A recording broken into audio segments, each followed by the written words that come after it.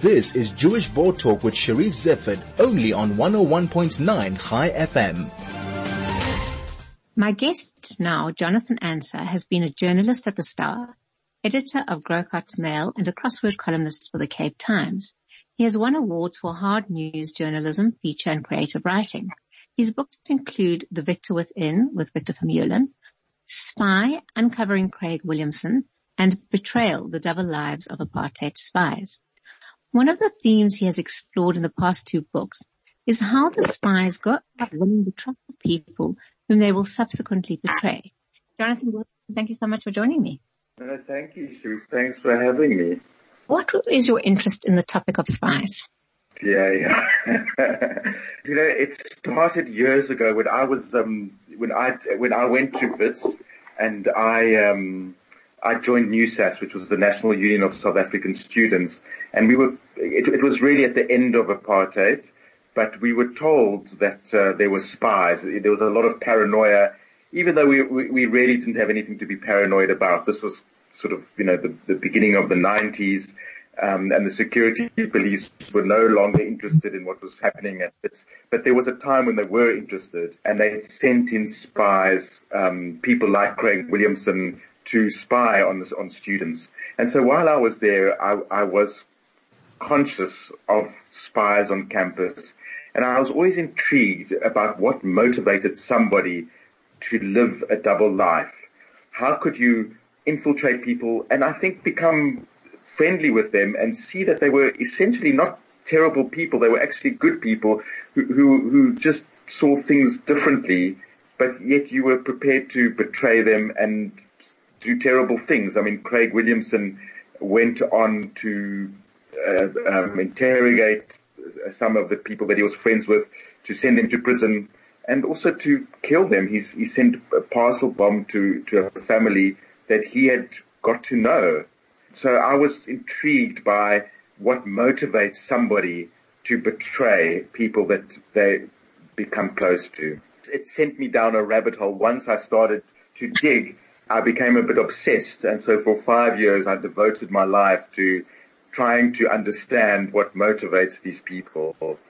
And from all, the first book was specifically about Craig Williamson, and then the second book looked at a whole series of spies from different eras, and also people who spied not only for the apartheid government, but people who spied for the liberation movement. What do spies have in common, and what motive? I mean, Craig is the one you focused on the most. To what extent was he typical of the others that you subsequently studied? I think the second book really looked at motivations for the different spies.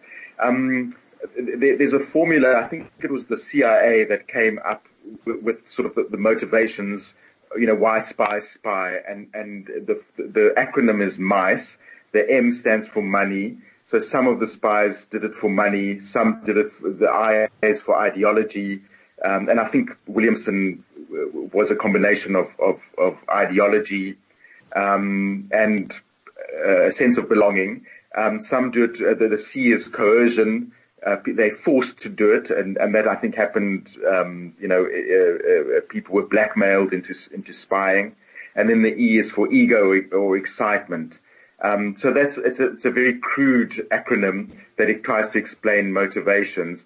I think it's for a combination of reasons. So I think for Williamson, it was about ideology. I think he is essentially a very conservative person, quite right wing, and he believed in this narrative of the country is at risk and at war with communists, and he's going to do his patriotic duty by defending the country from communists. But I think it was also sort of, having studied his background a little bit, I think it was more than that, in that he was always an outsider as far as I could see at school. He was sort of a kid who didn't excel on the sports field. He didn't excel academically. He was laughed at and bullied. And I think this was now a sense of belonging, that here he was, suddenly people had taken notice of him, and he was now important, and he was seen as somebody who could be taken seriously, and he had been singled out. So I think for him, it was a sense of belonging and power. He enjoyed being able to wield power behind the scenes. But for others, there were very different reasons. For Olivia Forsyth, I think it was about excitement. It was about manipulating, and I think some people they didn't know what they were getting themselves into. So one of the people that I interviewed, Joy Harnden, one of the spies, she had been manipulated quite badly by the special branch into infiltrating the Black Sash and the End Conscription campaign. And when I spoke to her, she was really broken about what she had done. She really felt that she had destroyed people's lives, and she was really, she suffered a lot of guilt and a lot of remorse for what she had done. To what extent do some of them suffer remorse or get to a stage where they feel, I can't do this. I've become emotionally attached to this person and I cannot betray them? The spies that I investigated, only 2 of them showed any remorse, and this was long after they'd ended their spying career. So while they were spying, they did say to me that Joy specifically had said to me that during this she felt terrible, but she felt that there was no way out. She felt that her life was threatened if she decided to leave. She was in danger, and I really got the sense that she was racked by guilt. The other spy who I didn't meet because he died, Mark Baer, the famous novelist, I think he also showed a lot of remorse, and he wrote lots of papers about it. He tried to make a submission to the TRC. Well, he did make the submission to the TRC, but the TRC wasn't interested in the spies, so it got nowhere. But he went around to all his friends that he had betrayed, and he begged for forgiveness. And he's the only person who actually voluntarily came out and confessed to being a spy. But I think the others didn't. They justified what they did. They were doing a job. This was part of their patriotic duty. And I think they didn't really, and I think they still don't feel remorse.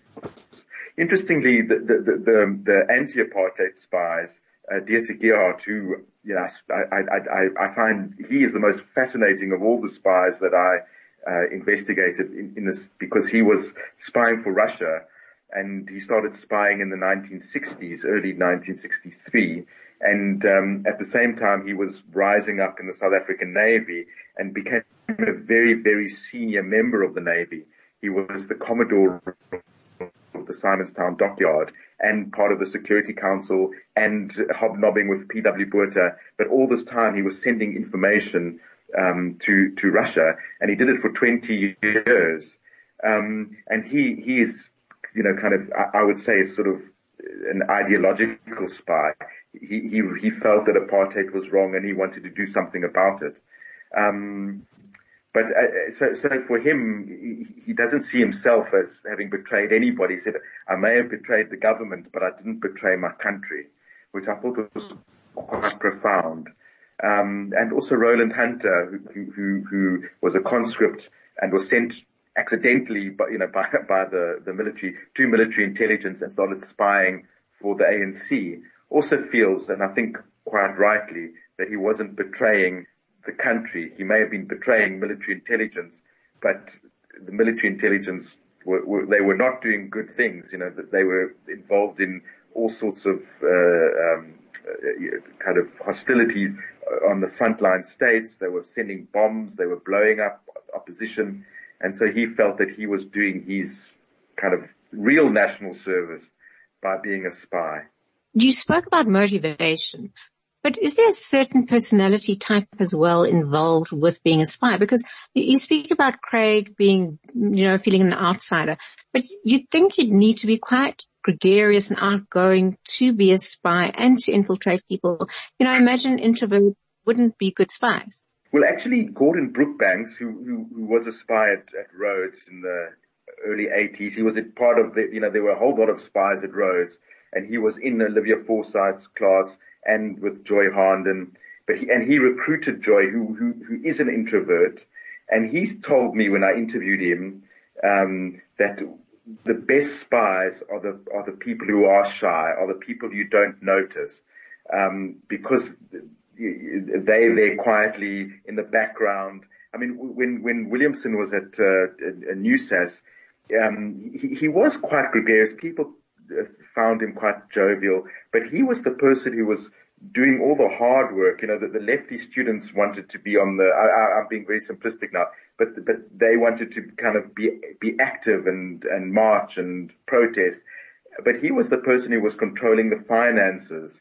And he actually made, NewSAS he took it out of bankruptcy at one point. And he did all the administrative jobs that nobody wanted to do because, you know, the NewSAS members didn't want to get bogged down with all this bureaucracy. But there he was, and he made himself valuable in that sense. And so they voted him. They made him the treasurer, and he was on the executive. And then the following year, he became the vice president of NewSAS, and that was by playing a sort of a backroom role. And so they were people who blended into the background actually made much better spies than people who were kind of shouting. And Mark Baer was an extrovert, and he was bubbly and charismatic. And I think that wasn't seen as a good thing by the security police. I think they preferred people like Joy Harnden, who was quiet and people and mousy, and people didn't really kind of suspect her. Jonathan, it's an absolutely fascinating topic. Unfortunately, we have to leave it there, but you've given us some insight into it. If anybody wants to get hold of your books, what should they do? Well, it's Spy, I think, is. I'm not sure if it's still in print, but you can get it as an ebook. And Betrayal you can get it from Exclusive Books or any bookshop.